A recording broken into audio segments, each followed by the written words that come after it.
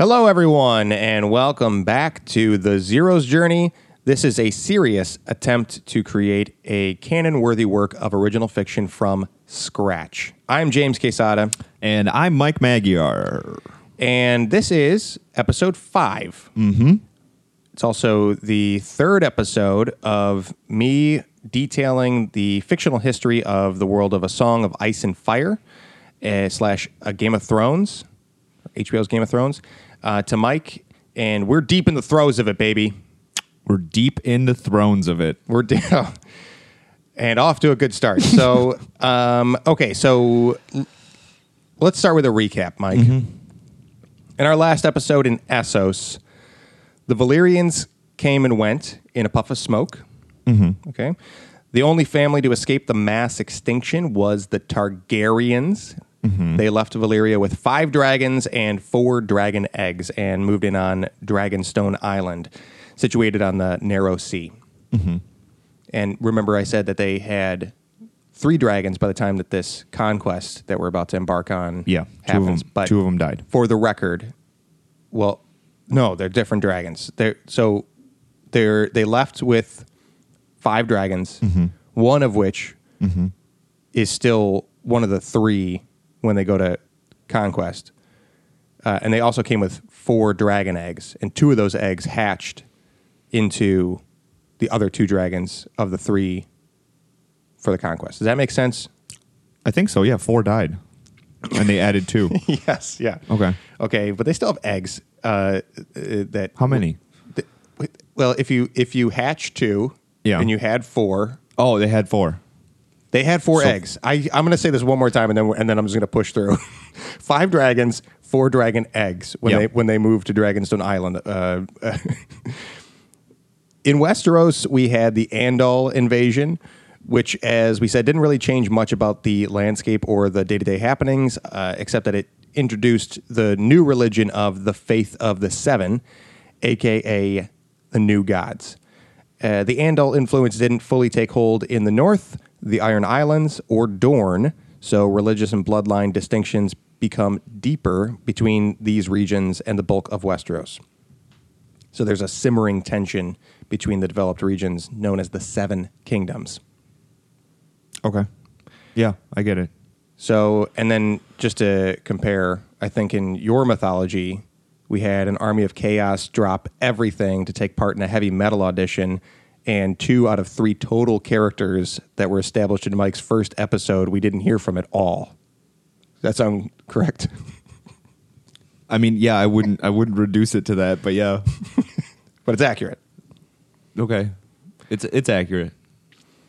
All right, so now for the new stuff. Give it to me. Okay, I take you to Dragonstone Island. Meet Aegon Targaryen. He has an older sister, Visenya, and a younger sister, Rhaenys. He is married to both of them. Wait, did I hear... What? He's married to both of his sisters? Yes, he has an older sister, Visenya, and younger sister, Rhaenys, and he is married to both of them. He married his older sister first. I don't care about the order, really. And then, because he was much more attracted to his younger sister, he married her too. Okay, we can just move on from this part. Yeah, that's just the tip of the iceberg on the incest of the Targaryens. But just to be clear, they are siblings and married. Okay, and they each have a dragon. So Aegon has Balerion, the Black Dread. This is the elder dragon, the one that still survived from the 5 dragons they came with. Yeah, from Essos. Mm-hmm. Mm-hmm. And then Visenya has Vagar. Okay. And Rhaenys has Meraxes. Okay. The last one sounds fun. Yeah, I like Meraxes. That's a cool name. Yeah. Vagar is a little less palatable. So, aside from the 3 siblings here, we also have Orys Baratheon. This is the bastard half-brother of the sibling love triangle. Wait, why is the last name... Where did Baratheon come from? The last name? Good question. So I think that... So it probably means something. Aegon's dad supposedly slept with another woman maybe that woman's name was Baratheon. Or you know what sometimes happens is there's a couple. Maybe Oris Baratheon has a dad whose name is Baratheon, but he's not the real dad, and it's actually Aegon's dad. Or okay, so you know, they call him a Baratheon because that's how it should be, but the truth is that ain't your kid, Mr. Baratheon. And okay, That's and I think in my head, it just Baratheon means something, like of sibling love, you know, like from an older language. No, that's not. I mean, I'll look at the etymology of it later, but I don't think so. Okay, the probability is not high. Okay, so but his name is Oris Baratheon, and so it's the four of them chilling on Dragonstone Island in the Narrow Sea, minding their own business, and only every once in a while getting involved in the affairs of surrounding Essos and Westeros. Okay. So it's story time, Mike. Okay. One day, the king of the Stormlands in Westeros, King Argilac, reaches out to Aegon with an alliance offer. King Argilac was worried that a rival king was getting ready to start some shit. So Argilac says to Aegon, "Hey, buddy, lend me your dragons and help me squash my rival. And in return, you can take my daughter's hand in marriage. Our houses can become allies, and we'll both get some land to expand our kingdoms." Is that a good offer? No, it's not a good offer. Why not? But he's already married two of his sisters. Ugh. It's like you want a third thing of the two that you already have in exchange for this one thing that I really, really need. Well, maybe Argilac is like, "Hey, why don't you try something normal? Try something a little less Why don't you weird." try marrying someone that you're not directly related to? Yeah. Okay. That might have been the subtext of the offer. So Aegon says, "I mean, I might be willing to help you out, bro, but I'm not really interested in marrying your daughter because I'm already married to both my sisters." Cool. Well, at least he's honest. Yeah. He's consistent. Then he says, "You know what might be a better idea? How about your daughter marries my half-brother Oris? He's single. He would love to take your daughter's hand in marriage, and then our houses can still be allies and all that." Do you think Oris was pissed that he didn't get to marry any of his sisters? Well, he doesn't really have any legit sisters because he's the half-brother. He's a bastard. You're saying that like that makes it worse, but really that makes it better. True, yeah. But I don't know if Oris had any siblings even as options. Okay. For marriage. For marriage, yeah. Yeah. Otherwise, I'm sure he would have jumped on it. Oh, okay. Okay. So, yeah, I'm looking at a family tree right now, and according to this one, which could be incomplete. Is it just like one line? Yeah, I mean, it's like the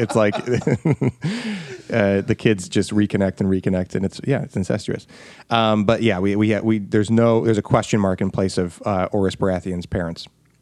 Okay. Oh, except that it's the dad is probably Aerion Targaryen, the father of Aegon, Visenya, and Rhaenys. Okay. Well, maybe we can talk about this theme of incest later, and why George R. R. Martin feels like that's because you got to take George R. R. Martin's world warts and all. Okay, he's not so proud that he's not going to introduce the ugliness of the world into his work. That's a real reflection of how things sometimes go in the world. Like, you know, especially this far back in ancient times, people are marrying each other. What else are they going to do? They're like, we need to make kids. What are you doing, sister?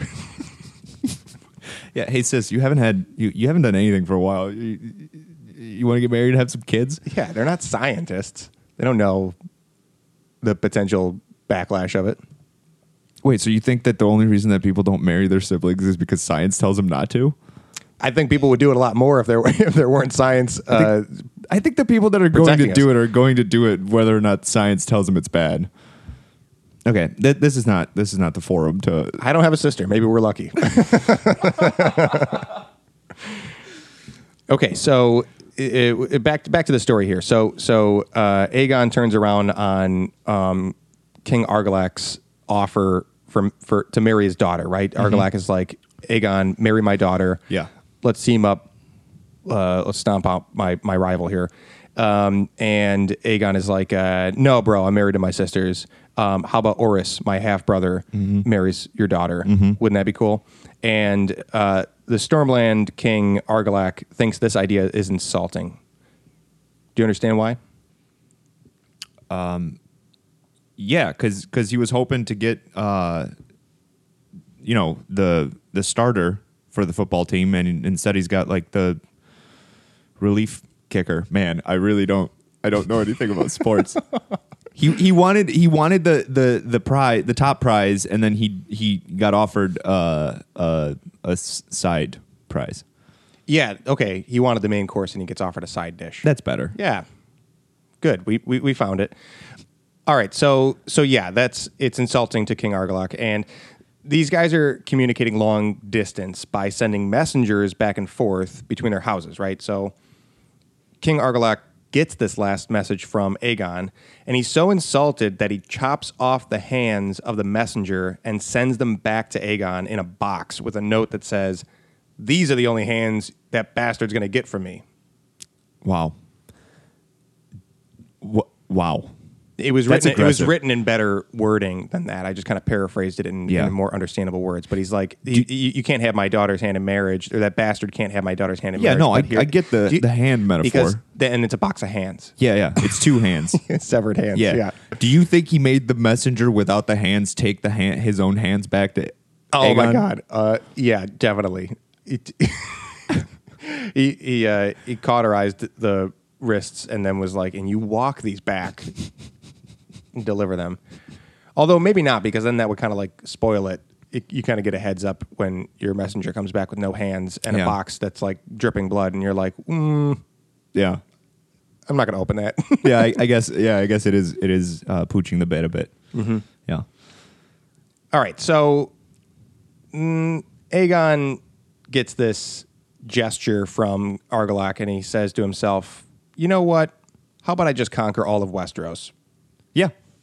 Also, let's go back real quick. The Argilac, I get that he was offended, but I think in the moment he forgot that Aegon had dragons.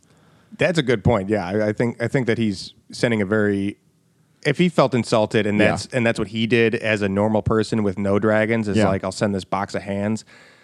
Totally. Message received. Did not have the foresight to be like, well, if that's what I felt like when I was insulted, what does somebody with dragons do? Yeah. They conquer all of Westeros. Mm-hmm. That's the answer.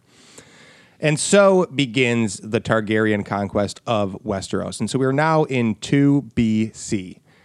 Aegon and his sister/wives mount their dragons and assemble a modest army of about 1,600. They hit the Westerosi shores and start picking off the 7 kingdoms one by one. The conquest itself lasts about 3 years, from 2 BC to 1 AC. Is there a 0 year? I don't know. Do you think there's a 0 year when you have that like transition? 2 BC, 1 BC, 0 C? I don't think so. I think it would be weird, right? It would be weird. You would if it seems insignificant. True. Like if you're living, you're like partying because it's like New Year's Eve or whatever, and then all of a sudden everybody's like, "Great, now you're year 0." It just feels insignificant. Yeah, it's a non-year. It's a non. How long did the conquest last? The battle? You said 3 years. That's what I'm saying is that because it goes from 2 BC to 1 AC. So I'm saying that it lasted 3-ish years, but it could be like 2 or 4, depending on if there's a 0 and when it started. It lasts about 3 years. Can we? Okay. Well, just average it. Yeah, we'll average it to 3. Instead of talking about the battles of Aegon's conquest in chronological order, I'm going to break things down by region in the same order I introduced them at the last episode of our Game of Thrones history here. Okay. So here's how it goes. Kingdom of the North.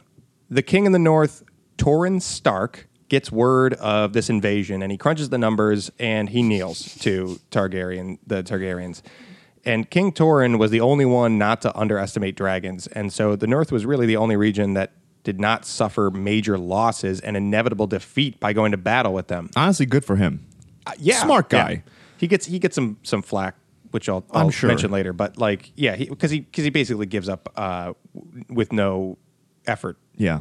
But I guess it depends on your personality, right? If you're the kind of person that stands up to adverse situations, or you're the kind of person that's just like, there's no point. I respect this guy for seeing that it's not going to go well. Yeah, I give up. If you I give up fight too, with dragons for sure.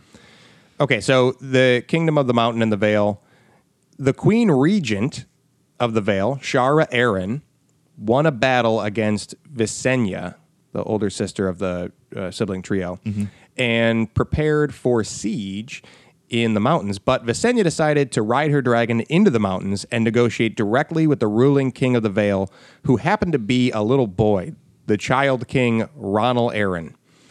And there's two renditions of this that I've read. One says that Visenya shows up with a dragon, and King Ronnie said he would just yield his kingdom in exchange for a ride on the dragon. That's the first version.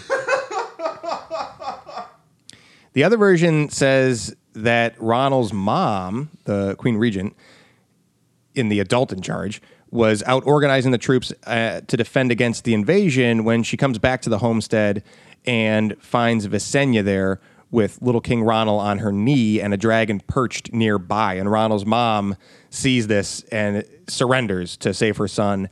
And then Visenya took Ronald for a ride on the dragon. Either way, Mike, this kid gets to ride a dragon. That's kind of cool. Okay, Good for so him. I want to talk about this for just a brief moment, because that's what happens when you have a child lead a kingdom. They're going to give up everything for things that children want, Yeah. which is a ride on a dragon. Yeah, I do hope. I'm in favor of that version of the story where Ronald's like, no, I'll negotiate. Yeah. Tell you what, you give me a ride on that dragon, and the kingdom is yours, but I won't yield otherwise. And Visenya's like, ooh, you drive a hard bargain. Yeah. It pats him on the shoulder and says, but okay. And it gives him a lollipop. Yeah. Yeah, I hope that's the version that's true. Yeah. That's what I believe Yep. in my heart of hearts. Okay, so in the Kingdom of the Isles and Rivers, which at the time of conquest, remember that the Iron Islands and the Riverlands were one kingdom territory, and the king was a guy named Harrenhor. This dude is kind of crazy, and I believe he's also the guy that Argilac was hoping to defend himself against when he asked for Aegon's help back in the Yep. ask to squash his rival. Yeah. Harrenhor was an unborn. Nope. Harrenhor was an Ironborn. Yep. So, of course, he's arrogant and he's stubborn and not at all afraid of violence. And he fights against the Targaryens to the bitter end. And boy, was it bitter. This dude knows he can't stand a chance against the Targaryens in open battle. So he holes up in his giant castle called Harrenhal. It's pretty much the Titanic of castles because Harren had it built to be indestructible. It took 40 years to build, and it was, and still is, in the modern world of Game of Thrones, the largest castle ever built in Westeros. And the day they finished building it was the day the Targaryens invaded. Bummer. Oh, that sucks. Aegon told Harren to surrender, and Harren said no, and that as long as he was in his self-titled castle, it would be impossible to defeat him. Aegon said, buddy, I have dragons. And Harren said, bring it on. So Aegon brought it on. He rode his dragon in a fire-breathing attack on the castle, and the castle didn't burn, but it heated to the point of melting, and the battalion inside Harrenhal were all cooked alive. Damn. See, dragons, man. I Can't argue with dragons. no. They melted. Yeah, you don't need to destroy it. Just melt it. Yeah, so it's supposedly like whatever. There's like these 5 towers in the castle grounds of Harrenhal, and they're like the size of mountains or whatever. They're like mythically large. Also, I feel the way that I picture that battle in my head seems really comical because it's just a dragon perched nearby, just until the Yeah. until it melts. Yeah, it's like the the person playing a video game that just keeps pushing the special attack button. Yeah. Yep. until it gives it doesn't seem like it would be cinematic. Like you wouldn't paint a mural of this battle because it would be pretty boring. Yeah. Effective. Yeah. All right. So the Reach and the Rock, the King of the Reach and the King of the Rock decide to join forces, which was smart, but they were also naive enough to lead their armies into an open field battle against the Targaryen forces. Now, the Targaryen troops were outnumbered 5-1, but numbers were 3-0 in terms of dragons. The 3 dragons were deployed together in battle for the first and only time. And the first move was for the Targaryens to ride the 3 dragons into the battlefield and set the dry grass on fire, which immediately kills 4,000 Westerosi soldiers and badly burned about 10,000 more, while Targaryen casualties were only about 100. Yeah. The King of the Reach went up in flames. Yeah. And the King of the Rock knelt. Yeah. In surrender. Yeah. Mike, do you see how the magnitude of this battle is made clear by some reference numbers? We had a small army at the beginning of this of 1,600 with the Targaryens.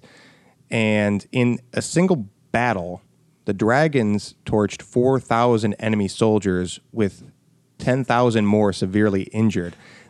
That Are you insinuating that I'm underestimating the capability of dragons? Because I no. get it. I'm saying that knowing that there were 1,600 Targaryens, or the army of the Targaryens was 1,600 people, and then knowing that there were 4,000 torched in an instant with 10,000 casualties makes it easier to fathom the magnitude of the battle, as opposed to throwing out random numbers of demigods who were destroyed in a mosh pit. Okay, I see what you're doing here. You got to set up context, No, so but that we know when you say things I like did- tens of thousands of people were massacred, that we understand how many demigods exist in this planet that just got smushed together. Yeah, but the mosh pit wasn't a show of force. It just, I wanted you to know that it was high stakes and that a bunch of people died. It wasn't for one. It was just like there wasn't two sides. It was just an unintended consequence. Here we have Oh my God. context numbers. I'm just saying. I get it. All right. So, Kingdom of the Stormlands. All right. So, as you might recall, the Stormlands are ruled by King Argilac, whose last communication with Aegon was this box of severed hands. Argilac heard about what happened to Harren and decides he does not want to be cooked alive in his own castle, so he rides out to meet the Targaryen forces in the field, which are led by Rhaenys and her dragon, and very fittingly, Orys Baratheon, the guy that Argilac refused to have married his daughter, right? The bastard. Yeah. Even sweeter, this battle ends with a standoff between Orys and Argilac in single combat to the death. Orys Baratheon comes out on top. Orys leads the Targaryen troops to the castle of Storm's End, where Argilac's only daughter, Argella, the very daughter that was offered in the marriage alliance, has declared herself Storm Queen in her father's absence / death. He's dead. He's gone. He's been killed. Orys killed him. Yep. Argella was she locked herself up in the castle, and Rhaenys flies in on her dragon to get Argella to surrender. But Argella says, no, you can take the castle, but it's going to be a castle full of dead bodies, so do your worst. And Rhaenys is like, okay, I guess we will. But later that night, there's a mutiny, and the troops of Storm's End raise the peace banner in surrender and deliver Argella to Orys, chained, gagged, and naked. So they were just like, she was just like, no, we will stand here and we would rather die than surrender. And then people just eating, turkey legs or whatever in the mess hall were like, whoa, hang on a second. She doesn't speak for us. We're not cool with. Yeah. Like if you remember when Theon takes Winterfell in the series and he makes a big speech to stand against whatever forces are going to take it back. And his small little group of soldiers are like, yeah. And then as soon as Theon's done with his speech, they knock him out. Yeah. Yep. That's pretty much what happens here. Is that she makes a big bold statement that she's willing to be cooked alive in the castle, and everyone's like, nods along until nighttime. Yeah, and then they're like, "Yeah, we're not gonna do it." Totally. So what they do though is the people in the castle take Argella out and deliver her chain gagged and naked to Orys. And Orys, proving himself a gentleman, wraps a cloak around Argella. He pours her some wine, and he speaks praise about her father's courage and honorable death in the field. Okay. Orys, nice. It's nice. Yeah. I guess. I mean, all things considered, in the middle of a war, Yeah. decent gestures. Orys and Argella, in a twist of fate, do end up marrying. Oh my God. Orys keeps the banner and the words / slogan of House Durrandon, which is Argella's house. Mm-hmm. And that's a stag with a crown. And the words, ours is the fury. So House Durrandon becomes House Baratheon. Oh, okay. Yeah. Yeah. Man, could have just avoided that whole thing with Yeah, really. I mean, Jesus. Short-tempered Argilac and his, ballsy move to send a box of hands to the only dragon owner in the world. He had no leverage. He had no bargaining chips. And then, the outcome is that Orys marries Argella anyway, and there's no alliance and no lands for Argilac, and Argilac is dead. Yeah. I think if he knew that at the outset, that those are his two options. I think you should have seen that as the more likely outcome. Orys isn't a bad guy. He seems like a good suitor. Yeah. I mean, he's good. He's good people. Okay, speaking of people, we have your people, Mike. These are the people of Dorne. Yes. Which, by the way, my last, I believe, just to recap, I'm still alive in Dorne. I cashed in. That's what I'm saying. These are your people. Yeah, I'm just hanging out. Yep. You have Still hot. You cashed in your continue token, having died 3 different times in the choices you made. In our I died last twice episode. in the same mine. Yeah. And now your allegiance is to the people of Dorne. So Rhaenys flies down to Dorne and can't track down the person in charge. She finds a bunch of empty castles until she finally finds the elderly princess of Dorne, 80 years old, blind and balding, who tells Rhaenys to go away and that Dorne will never submit. And Rhaenys says, okay, but we'll be back. And she just leaves Dorne unconquered. She doesn't go. That's the whole story. She doesn't go back during the conquest. Well, she leaves and she doesn't do anything about it at the moment. They don't press the issue. Do you think it was just like, oh man, things are pretty bad over here? We'll just I don't know. Rhaenys gets there. She can't find anybody. 80, yeah, she's like, I don't have time for this. Yeah, just okay. All right, that's fine. Just keep living your life, and we'll be back. Yeah.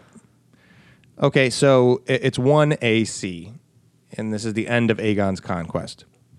We have the new territories of the 7 kingdoms, which is actually 9 kingdoms. Have you ever counted? Oh my God! Yes, I've counted. No, not like have you in your life ever counted numbers? Oh, I just mean like watching the series. Have you ever like actually counted up the? I'd never had. No. I was as soon as I saw this, I was like, there's actually 9. Why have I never tried to figure out like which kingdoms qualify as the 7? things that I've counted? You know the intro credits when the little like Lincoln Log gear, Lincoln Log steampunk castles come up. Yeah, I've counted those, but those depend on. I realize that those are tied into like whatever storylines we're going to be seeing that episode. So I've never actually gotten like a whole counted all of them because I don't think any of the episode deals with all 9 at the same time. That'd be too much. But maybe they do. Yeah, I don't know. I don't know. Yeah, it's possible. So here's what the new 7 kingdoms or 9 true 9 kingdoms look like. We have the Crown Lands. This is the new capital territory, home of King's Landing, House Targaryen, which was a modest hut, a little like fort when Aegon and his sisters began their conquest. And that's really like where they touch ground on Westeros to begin the conquest. So they kind of set up a little hut, and it becomes a historical landing point. And then later... Is that why it's called King's Landing? That is exactly why it's called King's Landing. Oh, shit. Yeah. Cool. And then the north is still the good old north with Torrhen Stark teased by the Northerners as the king who knelt, but he's still, you get some shit about it. But oh, okay. I know everyone's alive. Seen what happened to everybody else. But this is, I mean, the North is so full of honor and they're like pride, and everyone else fought except for Dorne. I guess I have no honor and no pride, so I don't get it. I would be like, Torrin, thank you so much. Yeah. I think most people are, but yeah, he gets the behind the back nickname of the king who knelt. But he's still the paramount lord and warden to the north. In the Vale, we have little boy Ronald Arryn, who's warden of the east, lord of the Vale. And then in the Riverlands, in the Riverlands during the conflict with Harren Hoare, the River Lords turned against Harren in support of the Targaryens. They flipped. And the flip was led by House Tully. So Aegon named the Tullys paramount lords of the Riverlands as a reward for pulling a flip. Tully is Sam, right? Sam's a Tully from the series? You know what? I don't think so. I think that's Tarly. Okay. Is that right? It could be, maybe it's Tully. I don't know. I just thought that they were saying Tully with an English accent. There's like 3 names that bother me because of how close they are. And it's one of those things where you could also argue that this is something that George R.R. Martin is like, well, there's lots of names that sound similar in the real world. Yeah. But there's like Tyrell, Tarly, and Tully. Do you see now why my names that I've chosen have very distinct imagery attached to them? You have Fire 4 and water. names. It's very hard to keep them mixed up because they all invoke such distinct, specific imagery. Listen, man. George R.R. Martin, at this point in his story, has like hundreds of houses with hundreds of different names and slogans and banners and unique backstories. You've come up with like 4 different names. So I think so far you've done a good job of keeping them separate. Yes. Thank you. But even so, you have Hydrodem and Pyrodem. Yeah. That went by Heidi and Pyro to ease confusion. But their original names share 50% of their syllables. Yeah. Thompson Johnson. I don't understand. Those are very different. All right. So then we have the Iron Islands. Harren Hoare was an Ironborn, but his crew abandoned him before the baking of Harrenhal. And is that what they call it? The baking of Harrenhal? Yeah. No, that's what I call it. Oh, okay. But that's what it was. Yeah. And so his Ironborn, brethren or whatever fled back to the Iron Islands. And Aegon could see how desperate they were to do their own thing. So he recognized the Iron Islands as their own territory and told them to pick a damn leader for themselves. And they vote House Greyjoy, Lords of the Iron Islands. Which is also kind of cool for the Iron Islands because they're really, it's a unique opportunity for them to select their own leader by vote. Everyone else just kind of gets an assignment. Yeah. And I was wondering when, because originally you said the Iron Islands and I believe the Riverlands were one kingdom, but the Iron Islands were still kind of doing their own thing. So I was wondering at what point they would break apart. Yeah, no. Aegon looks at it and he's like, "This is a mess." And that Harren Hoare guy was a dick. Yeah. Why don't we just have the Riverlands be one thing and the Iron Islands be another thing? And Iron guys, just do whatever. Yeah, just invent democracy and get the fuck out of here. I just imagine that because there's just a tiny cluster of islands compared to the Riverlands. It's just like how much of a stink can these guys put up? And for Aegon to be like, if you guys want it that bad, just have it. Yeah. To take this logistical nightmare off my hands. Yeah, good for him for putting a stop to it. All right, then we have the Westerlands, which was previously the Kingdom of the Rock.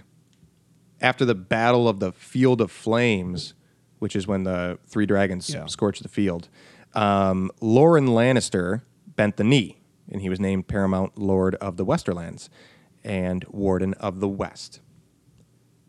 While the former King of the Reach and his only heirs were being burned alive in the Field of Flames, House Tyrell, they were back at the capital of the Reach as acting stewards of the Castle of Highgarden.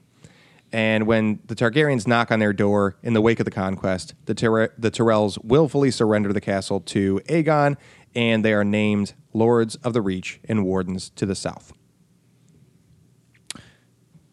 In the Field of Flames, that battle, you had the Kingdom of the Reach and the King of the Rock pair up, right? Eventually, Lauren Lannister of the Rock knelt.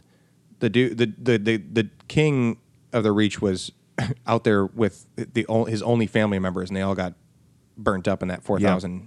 So the House Tyrell, I don't know. Stewards are just like you saw I saw it come over your face. Yeah, is a steward like an interim manager? It basically is. I don't know how I guess noble of a position that is. If it's like an honorable position for whoever the former King of the Reach was, to be like, House Tyrell, I want you to take the stead here, or if it's basically like the babysitting, or if it's like the custodial crew, okay.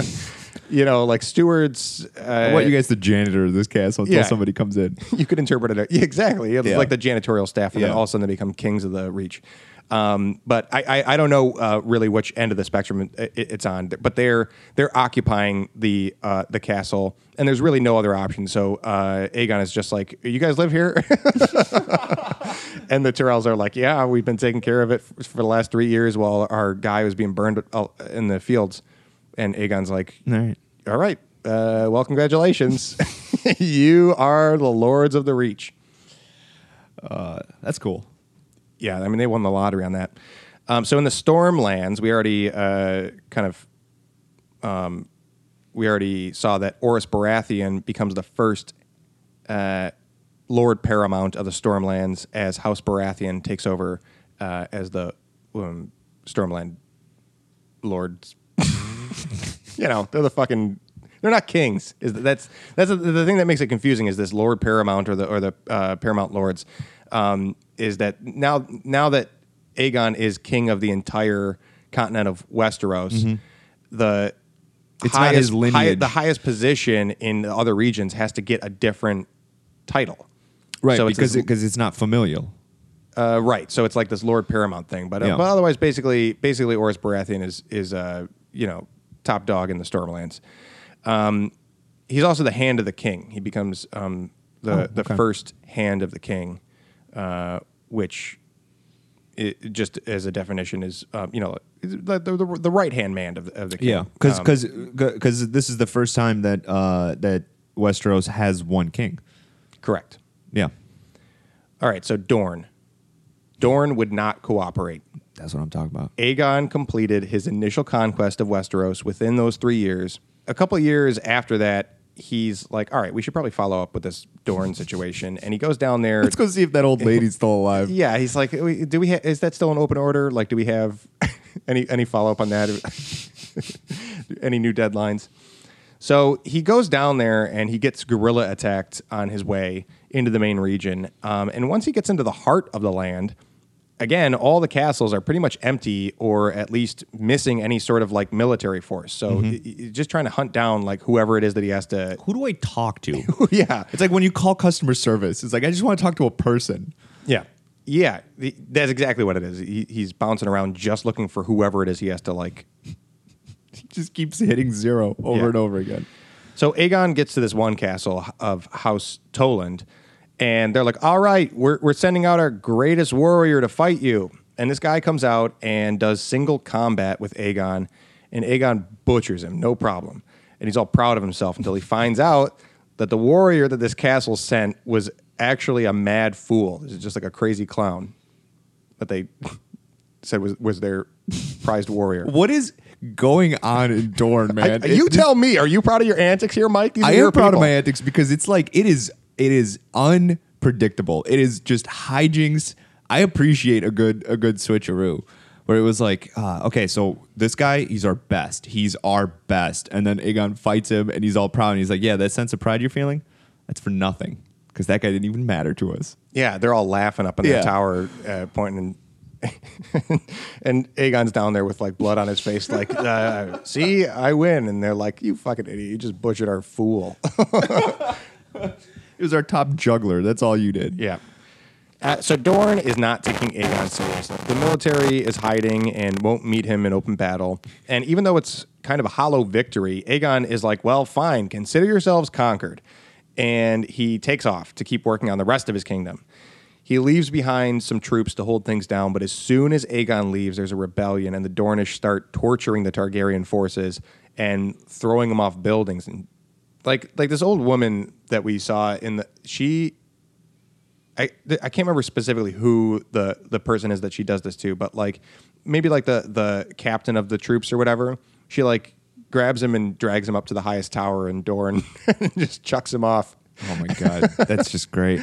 As a show of rebellion. That's just so funny. He comes in, nobody cooperates, and he's like, "Well, okay, you're conquered now." Yeah, and then he leaves, and then they're like, "No." Honestly, they're so slippery and frustrating. I like just even knowing this is like he does such a 3 years for a total continental conquest, and this one area of Dorne is just bullshitting with him. Yeah. Because everybody else played the game, right? And they're like, we're not gonna. Yeah. So there's a bunch of warring and attempted conquests of Dorne throughout the years, but Dorne remains the only sovereign region for 200 years until they eventually become part of the Seven Kingdoms, not by being conquered, but through a marriage alliance. Why didn't Aegon go back with the dragon? Actually, he did. Well, he went down there when he first went down there. He went down there with a dragon. But the thing is that he can't find the people that he's supposed to be destroying. Like they're all hiding. So it's like he can do his worst to like the buildings, which are already in this like scorching sand territory. So like they're going to rebuild like easily enough, even if he demolishes their castles and houses. And also, you know, I'm not going to detail this story, but his younger sister, wife, Rhaenys goes down there, and she gets killed or captured by them. And that's kind of the end of it of him pursuing things down there. Oh, okay. For a while, and I will mention some other little checkpoints throughout the Dorne side story, but all said and done, he just gets sick of it. Even whether he has a dragon or he has an army or whatever, it's just a very frustrating battle for somebody who has an entire continent to worry about. Being, reigning over at this point. Oh, man. Just not worth it is really what it comes down to. All right, so the reign of the Targaryens begins, and what follows is a dynasty of Targaryen kings spanning the next 280-some years. Okay. Wait a minute. Is Aegon not the Mad King? No, Aegon is the first king. 280 years later, we have the Mad King. What was the name of the Mad King? How about this? I'm about to give you a breakdown of the entire dynasty. All right. Okay. I have this list in front of me, so you'll know him when we see him. Okay. Okay. So there's 17 Targaryen kings. Okay. First of which being Aegon the Conqueror. And all these kings have... Well, actually, most of these kings have names like Aegon the Conqueror, so-and-so, the whatever. There's a few of them that didn't have names like that or nicknames. I took the privilege of adding my own. Sure. So see if you can spot them. Okay. Okay, so Aegon the Conqueror, the only little other piece of trivia I'll throw on his reign is that the Iron Throne is made during his reign. It's made of the swords of his conquered enemies fused together with dragon fire. Ooh. Second king, Aenys, the flimsy. That one seems legit. You think that one's literary? Yeah. Okay. Just weak boned. Mm-hmm. So Aenys is the second king, and he almost immediately blows it with this sophomore slump because Aegon conquers the whole place, but as soon as he's gone, half the continent rebels, trying to upheave the Targaryen rule before it has a chance to like really set in. Mm-hmm. So, and Aenys does a shitty job of pushing back against anybody. He's flimsy. Yeah, that's why he got that flimsy. nickname. Yep, legit nickname. Is he the son of Aegon? Yeah. Okay. Yeah, he's the. I don't even think he's the oldest son because there's this other guy that the next king. Oh, you know what it is? So we have Aegon and his two sisters that he was married to, and he has kids with both of them. this is where incest becomes truly problematic. Yeah. Is when you're trying to have a Oh my God! Is a it dynasty. the oldest from your oldest sister or the oldest from your youngest sister? Yeah, it's exactly. So Aenys, the second king, is the oldest child between Aegon and Rhaenys, who was the younger sister. Yeah. And then the third king is Maegor, the Cruel, who's the only child of Aegon and Visenya, the older sister. So, yeah, you got Aenys, the second king, who's very quickly losing his grasp on the kingdom that he's supposed to be carrying on after Aegon. And Maegor comes in overcompensating, and he gets the title the Cruel because he's just like a very violent but effective king. Okay. After Maegor, we have Jaehaerys, the Conciliator. He's this wise king who firmed things up in the realm, and he unites everyone, the faith, the realm, all of it. Real great guy. Might be the best. That's what people say about him. Yeah, we got the Conqueror. We got the guy that almost fucks everything up. We got the guy that takes it way too far immediately after, and then we got the fourth guy that's basically just like, okay, clearly we all just need to get along. Yeah, it's like Goldilocks. Yeah. And just to back up a couple steps here so we can kind of see how things are going on the timeline. Aegon rules from 1 AC to 37 AC. Okay. Second king, Aenys, from 37 AC to 42. Maegor the Cruel goes from 42 to 48. And then Jaehaerys goes from 48 to 103. So he goes a good, what is that, 55 years? Yeah. So he did a good job. He's the first one to do a really good job. Yeah. Good for him. All right, so then after Jaehaerys, you have Viserys, the Progressive. I think that's a James. That's a James original. Do they show themselves that much? He's a progressive guy. Let me tell you about him. Honestly, I think the flimsy could be one of them, but the progressive just seems progressive. I don't know. George R. R. Martin has a sense of humor. He had this mad fool get sent out to be the leading champion to fight Aegor in the field. I mean, like, I'm going to be honest. The Progressive is my nickname. I gave it to him. Yeah.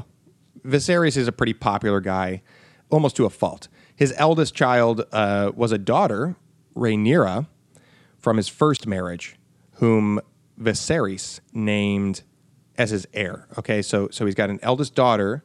He does have male children, but because his eldest child is a woman, he decides that she will be the heir. And this is the first female queen. This is the first female to be named as the heir to the throne. Cool. This leads to civil war. Yeah, people are pissed amongst Targaryens, the civil war is known as the Dance of the Dragons. Yeah, because Yep, because you got a civil war amongst Targaryens, and there's dragons on both sides. Also, I just want to talk real quick. You said he George R. R. Martin has so many more names than I do by this point in the story. They're all different versions of the same name. They're all basically Rhaegar, Viserion, and Viserion. That's the name of the dragon. Balerion. No. That's the older dragon. I'm talking about the three new dragons in the series. New dragons. The dragons okay. in the series. They all have the same. Those three names are the same names throughout the entire lineage of the Targaryens. Wait, what are the names of the three dragons in the series? Rhaegar, Viserion, and I always forget the third one. Mad Dog. Mad Dog. I always forget. I'll think about it. Yeah, you owe me. I owe you a dragon third name. Yeah. If you were good at names, you would just come up with one that sounded legit. I did. Mad Dog. Okay, so this is the situation. You got the civil war because of the first female named heir, and Viserys, when he dies, there's two factions of people in the Targaryen world. There's Drogon. That's the name of the third dragon. Is that really? Drogon. Is that really what it is? Okay. Yeah. And because I don't have a way to fact check you at this moment, but trust me. Yeah, I do. And so if you're lying to me and I believe you, good for you. Okay, so so back to the Civil War here. Viserys is the father of the Yep. female heir. He dies, and at the time of his death, there's two factions in the Targaryen world. There's the people who believe that Rhaenyra should be the first Targaryen queen, and then there's people who believe that this other guy, Aegon II, should be the true heir because he's a guy. And also, Aegon II comes from Viserys' second marriage, so it's also like, okay, there's two families going on. It's not just that there's like a sister and a younger brother. It's like the two eldest from two different couplings. Yeah, that's the lineage starts to get murky. Exactly. Aegon II was the eldest male heir, so he's the opposition to the half sister Rhaenyra. This civil war breaks out, and Aegon just immediately calls himself king, and he is accepted as king for the duration of the Dance of the Dragons. And by the end of the war, both Aegon and Rhaenyra are dead, and the successor to take over the throne is Rhaenyra's son. So Rhaenyra's bloodline wins out after all, and her son's name is Aegon III. Aegon Dragonbane. Me or Oh man, Martin? I don't know. Me or Martin? Oh, it could be you or Martin. You gotta say a definitive answer. I'm gonna say it's you. It's Martin. Damn it. Okay, Aegon took the throne as an 11-year-old boy. During his reign, in the wake of this civil war, dragons become extinct. They just kind of like canceled each other out in this war. Oh, okay. Bummer, right? Yeah. They But there's no eggs anywhere? There are eggs, but But they haven't hatched, or exactly. like okay, Yeah. So by the and Aegon, so we're now at Aegon starting at 131 AC and going to 157 AC. Aegon the Third. Aegon the III, yep, the Dragonbane, and so yeah, at some point during his reign, the last dragon dies, and you still got eggs, but yeah, they're not hatching. After Aegon the III, you have Daeron, young dragon. Young dragon. I think that's you. It makes me think too much of that like, one's George R. R. seriously. Martin. Yeah, It's like, okay, call him Young Blood and just be done with it. yeah, he is like a rapper. Yeah. Okay, so Daeron, the young dragon, makes a beeline for Dorne. Okay, he spent 2 years conquering Dorne. Just give it up already. No way. Just give it up. What is he? I wish I numbered. These Leave us better. alone. But he's like the 7th or 8th king, and he's like, oh man, I can't wait for my chance because like no, the one thing that no one's been able to do is conquer Dorne. As soon as I get my chance, that's where I'm going. So he goes there.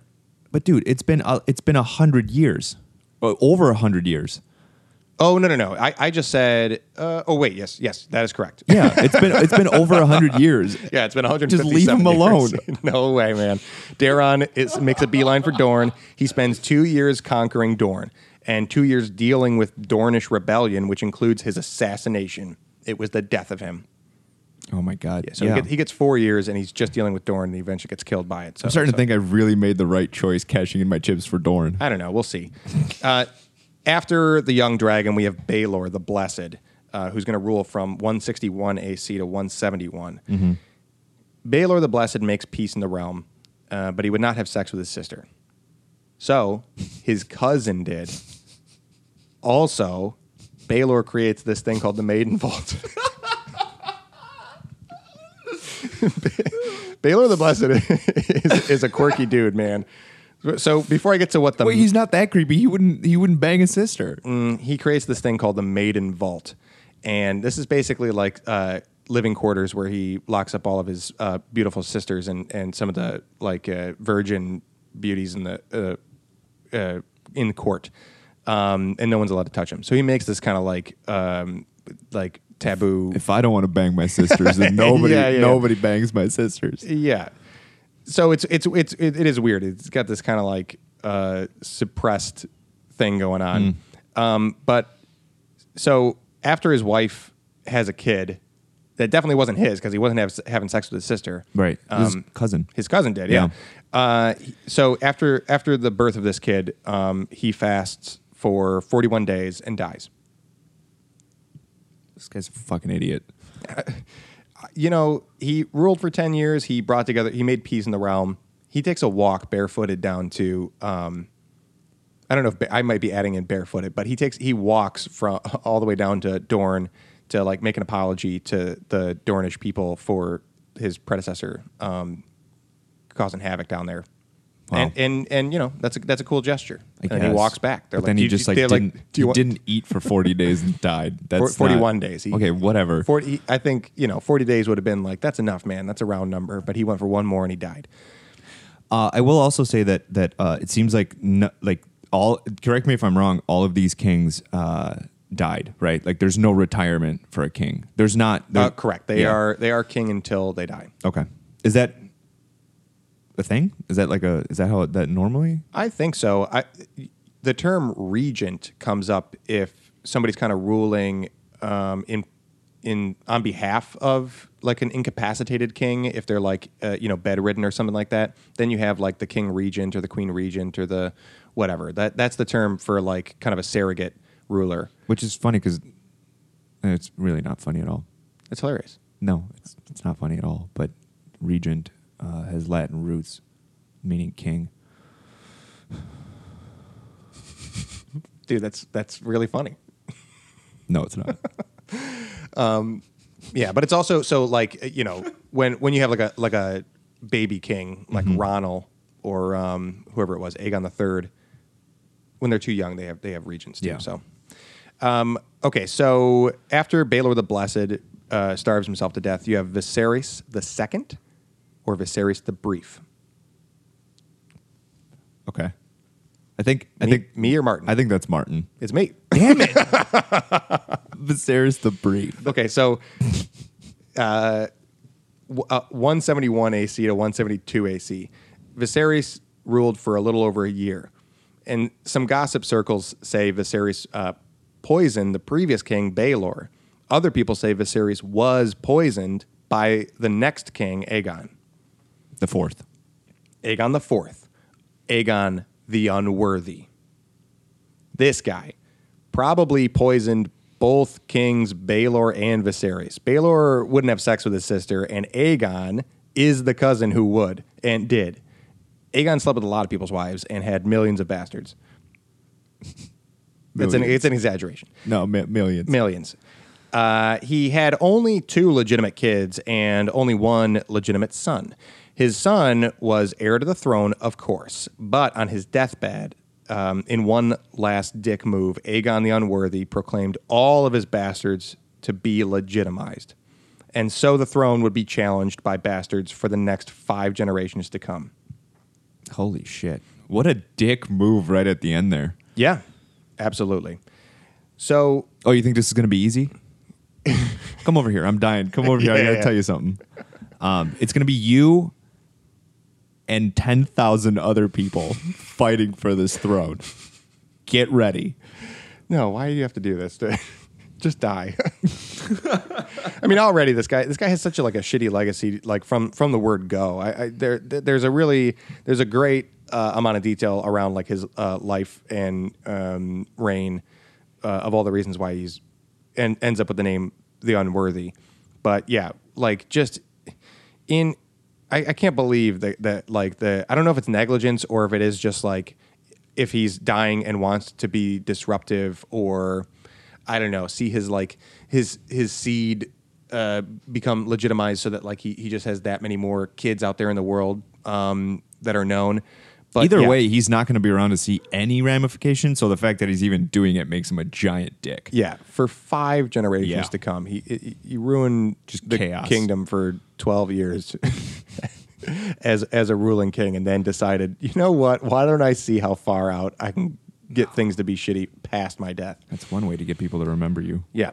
So yeah, of course, there's a problem with bastards, and we saw how upset Argilac got by the suggestion that his daughter would be married by a bastard. Yeah. We also saw how much upset there can be when you have 2 factions of the realm that believe in opposing claims to the throne. Yeah. We saw that with the eldest daughter and the eldest son from the previous marriage going to civil war. So it's a big problem.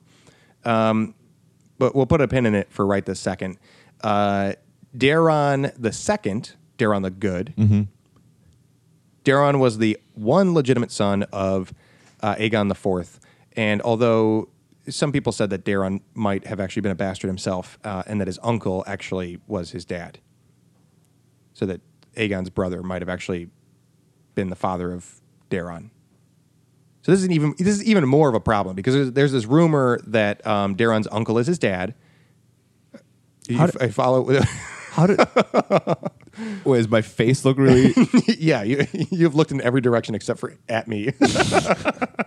Yeah, I'm not going to try to do too much incest math right now, but I don't understand how an uncle can be a dad. So supposedly I get it. Daeron is Aegon's son. Yeah, and Daeron has an uncle. Yeah. So people think that Aegon's brother, Daeron's uncle, slept with Aegon's wife and had Daeron. Okay. Yeah. Yeah. Here's the problem. The problem is that Aegon the Unworthy already, proclaims all of these bastards to be legitimized. Yeah. And some of them are older or old enough to be legitimate or ready to rule if they were the heir. Then you have this rumor surrounding Aegon's only legitimate son that legitimate son might not be legitimate. Yeah. So there's a lot of shitty legacy that Aegon the Unworthy leaves behind. Yeah. And to be fair, the rumor is not really Aegon's fault. Aegon was sleeping with everybody, so like, why wouldn't he be also sleeping with his wife and have a kid? People just thought that Aegon's wife was really close with Aegon's brother, and so people speculated and just kind of stirred up some dark rumors. Okay. But it doesn't help the fact that Aegon leaves behind a legacy that's going to be like challenged and murky for the realm. Indecipherable. Yeah. Totally. Yeah. Okay. Uncle Dad. Yeah, Uncle Dad. Uncle Dad. All right, so yeah, this drama aside, Daeron was the one who finally brought Dorne into the Seven Kingdoms, not by war, but by a marriage union. And a lot of people in Westeros were jealous that Dorne was the only region not to get conquered by violence, and so tensions never really went away. Okay. Man, people get hung up on the weirdest shit. Yeah, well, there's a lot of special treatment. So yeah. Aegon comes in and conquers everybody. There's these heavy losses from whole family lines and bloodlines in the conquering, and then Dorne gets to kind of skate by, not even engaging in battle for so long. And then finally, when they do get kind of indoctrinated into the rest of the realm, they do so peacefully and by marrying into the kingdom line. Yeah. No, I get why they're frustrated. I feel like part of it has to do with the fact that they were just jealous of how smart Dorne played it. True. They were just untouchable for 200 years, and then they were like, "Well, we'll just be equals now because we're marrying into the king." Yep. Dumb. Into the kingdom. Into the king. Dumb.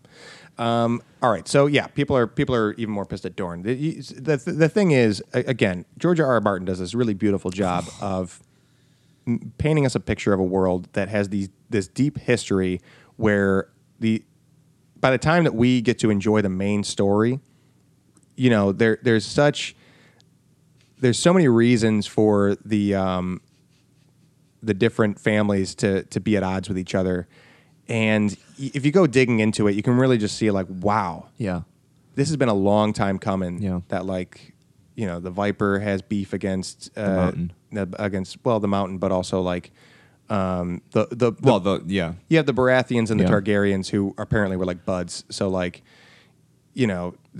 there's not only the contention between Dorne and the people who sit in the Iron Throne, but also there's the Dornish game hen. There's the Dornish, the deep-rooted Dornish feistiness. Yeah. And so, listen, dude, I get it, but I just want you to understand that I don't have a main story. I'm looking forward to you getting to that main story, and I don't want you to sell yourself short. because I know it's going to be great, and we're all really looking forward to it. So I won't try to hype it up anymore or draw too much attention to it because I know that you are really looking to surprise us big. Okay, so after Day on the Good, we have Aerys the Book. Okay, I think that's you. Yeah, that's me. Yeah. Aerys, really the only thing that I could find on Aerys was that he was an avid reader. And he appointed his uncle, Brynden Rivers, as Hand of the King. Brynden was one of the many bastards of Aegon the Unworthy. Brynden Rivers, also known as Bloodraven. Okay. Bloodraven. Bloodraven. Brynden Rivers, also known as Bloodraven. Nothing? Is that supposed to mean something? No, dude, don't worry about it. I'll see you in April. Okay. Then after Aerys the Book, we have Maekar the Anvil. He was a good guy, a good warrior, a good king. I think the Anvil is George R. R. Martin. Oh, true. Yes. Okay. Okay. Aegon the Egg. I think that's you. That's George R. R. Martin. Damn it. This man follows no logic. Well, so at this point, this Aegon is the fifth Aegon. Right. And as a little boy, Aegon gets the nickname of Egg. So Aegon the Egg kind of sticks with him. And we're getting kind of close to the end of the line here, but big event here. Aegon the Egg blows himself up trying to hatch dragon eggs with wildfire. Oh, that's irony. Yeah. Well, there's a lot of layers here because he's the egg. He tries to hatch eggs, blows up. And he's trying to bring back dragons, which would be great in I guess a lot of ways. But just the fact that he self-destructs while doing it is hilarious. All right. So after Aegon the Egg, we have Jaehaerys II. Okay, that's a new name. Jaehaerys, he's the second. Oh. I guess I missed the first, Jaehaerys the first. Jaehaerys the first was the conciliator, the guy that brought together that's right. the realm. Okay. Yeah. The guy that ruled for like 55 years? Yeah. Okay. So Jaehaerys the second is known as Jaehaerys the Capable. I think that's you. It's me. Only ruled for 3 years, but I guess he did a surprisingly good job because honestly, I could only not only find, but in every article that I found that summarized Jaehaerys, it used the word capable. He was a capable king. He did a capable job. People didn't know what to expect from him, but he turned out to do capable things. So I guess people had pretty low expectations. Yeah. This is also the king that puts an end to the Blackfire Rebellion, which is the bastard rebels. There's a whole faction. Oh, that's still going on, yeah. 'Cause I guess it was 5 generations. Yeah, and you know how? So yeah, eventually the bastards take on the family name of the Blackfire, and so it's the Blackfire Rebellions. But Jaehaerys puts a stop to it. So it's 259 AC to 262 AC that Jaehaerys rules. So it's been a long time of bastard rebellions since Aegon the Unworthy. Okay, and then we have Aerys II. Jaehaerys dies of a sudden illness. The heir to the throne was his son, who would be the 17th Targaryen king. Mm-hmm. A king whose reign would be the beginning of the end of the Targaryen dynasty. King Aerys II, the Mad King. Oh, yeah. And that is our cliffhanger. So our next episode will deal with the Mad King. We'll delve into his madness and also the rebellion that ensues afterward, which I'm very much looking forward to. And that'll bring us to the beginning events that lead to the start of Game of Thrones and A Song of Ice and Fire. Yeah. A dynasty. Yes. George R. R. Martin went through the trouble of... He went through the trouble of creating all these different families, all these different territories to boil it down to just one. Yep. Well, we focused on the Targaryens, but 17 kings. I mean, he went through and gave events and characteristics to these different kings. You scoffing at the word different because they all have similar names? Yeah. But I guess, we had like 16 Henrys in the UK, Yeah. so whatever. True. And Aegon the Unworthy, very different than Aegon the Conqueror, very different than, Aegon the Fifth, who blew himself up trying to open up a dragon egg. Aegon the Egg. Yeah. Aegon Egg. Yeah. What? I'm trying to think of a portmanteau for kamikaze and egg, but it just doesn't go together well. No. Comma eggsy. Okay, so are you impressed? Yeah, I like it. I guess it's okay. It's okay. No, it's pretty good. It's pretty good. It's a dynasty. Yeah. No, I mean, this sounds like the summation of an award-winning series. This sounds like a blockbuster hit in itself. This is just a summary of stuff this is only 3/4 of the way through the condensed timeline that leads up to the most popular, famous storylines that we actually get to see and enjoy. Yeah, I get it. I get it. These are the he hidden basically gems. just read a history book and changed names and added dragons. I mean, that's all he did. It's a good strategy, and you know what? As a training wheels, I suggest that maybe you try something similar. Maybe that will help you. Well, then just go read like Alice in Wonderland and change the names and events in that. Okay. Okay, it's a compromise. It's a compromise. No, it is. I think I'm enjoying you telling me the story more than I'm enjoying the story. How so? Because you just have a certain way of putting it together and making it flow. That I think that George R. Martin just got too stuck in the weeds, man. You think George R. Martin is the one who got too wrapped up in the details? Yeah, I think he got way too wrapped up in the details. We didn't need 17 kings. This is retroactive, man. He started writing these books and then he went back and was like, let me flesh this out. Yeah, well, it's more impressive that I'm doing it proactively. Getting the rich history out of the way first. Yeah, I'm doing the summary before I know what I'm summarizing and what it leads to. That is talent right there. You're filibustering a narrative. You can call it whatever you want, man. It's impressive is what it is. I think that should be I mean, I like that as an idea of trying to make our way through a narrative is like you're kind of already improvising the story that you're writing, but if we sat down and we're like, we're going to do this in a 24-hour chunk, you got to keep talking, and we're going to live stream it. Yeah. And the only rule is that you're not allowed to backtrack. Oh my God. No recontextualizing. You got to keep pushing forward with the narrative. We would need to bring in a court stenographer to keep track of everything. I'm willing to invest. Okay. I mean, how much do you think a stenographer? $20. Do you $20 for an hour? No, for the person. For a day. For 24 hours. Yeah. You don't think it's any extra to keep that person up for a 24-hour stretch? Are you talking about like food? Or shelter? No, I didn't even think of. Well, shelter. We'll have a venue to just do the speaking. Mm-hmm. But yeah, I guess we'll have to feed them too. Yeah, like $10. Okay, I'll do it. Okay. Oh, man, I just didn't want to see that 10 go down to 5 or God forbid, a 0. All right, man. I hope this inspires you and kind of gives you.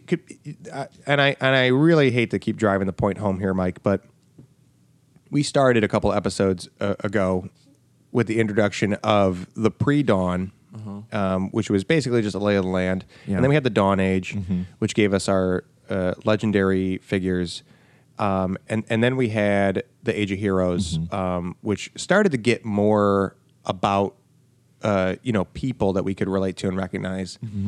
We moved on, and we got the backstory of an entire race of people, a freehold in the Valyrians, and an invasion of the Andals, who gave shape to the regions and the religion and the belief systems of a people that we can start to recognize as matching elements of our own society. And now I say copy. We've taken a look at this one family and really gotten to know the lineage of the generations upon generations. There's been wars, and the thing is that I'm trying to say here is that it keeps getting more specific. Mm-hmm.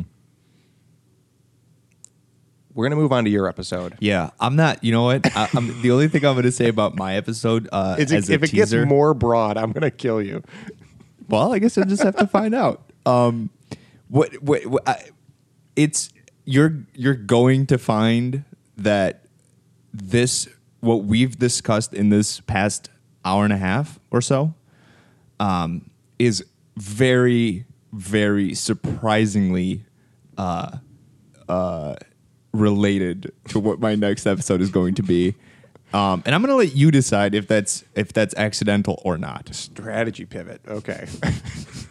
It gets more broad. I'm going to kill you. Yeah, if you're like, I had a suspicion when you said that you were going to be like, so what I've done is I've started from scratch. I'm not gonna, brother, I'm not don't gonna, know. All right. Oh, God. All right. Well, we'll look forward to whatever that means when we trade positions here with Mike on the offensive. So, no, we'll see you guys then.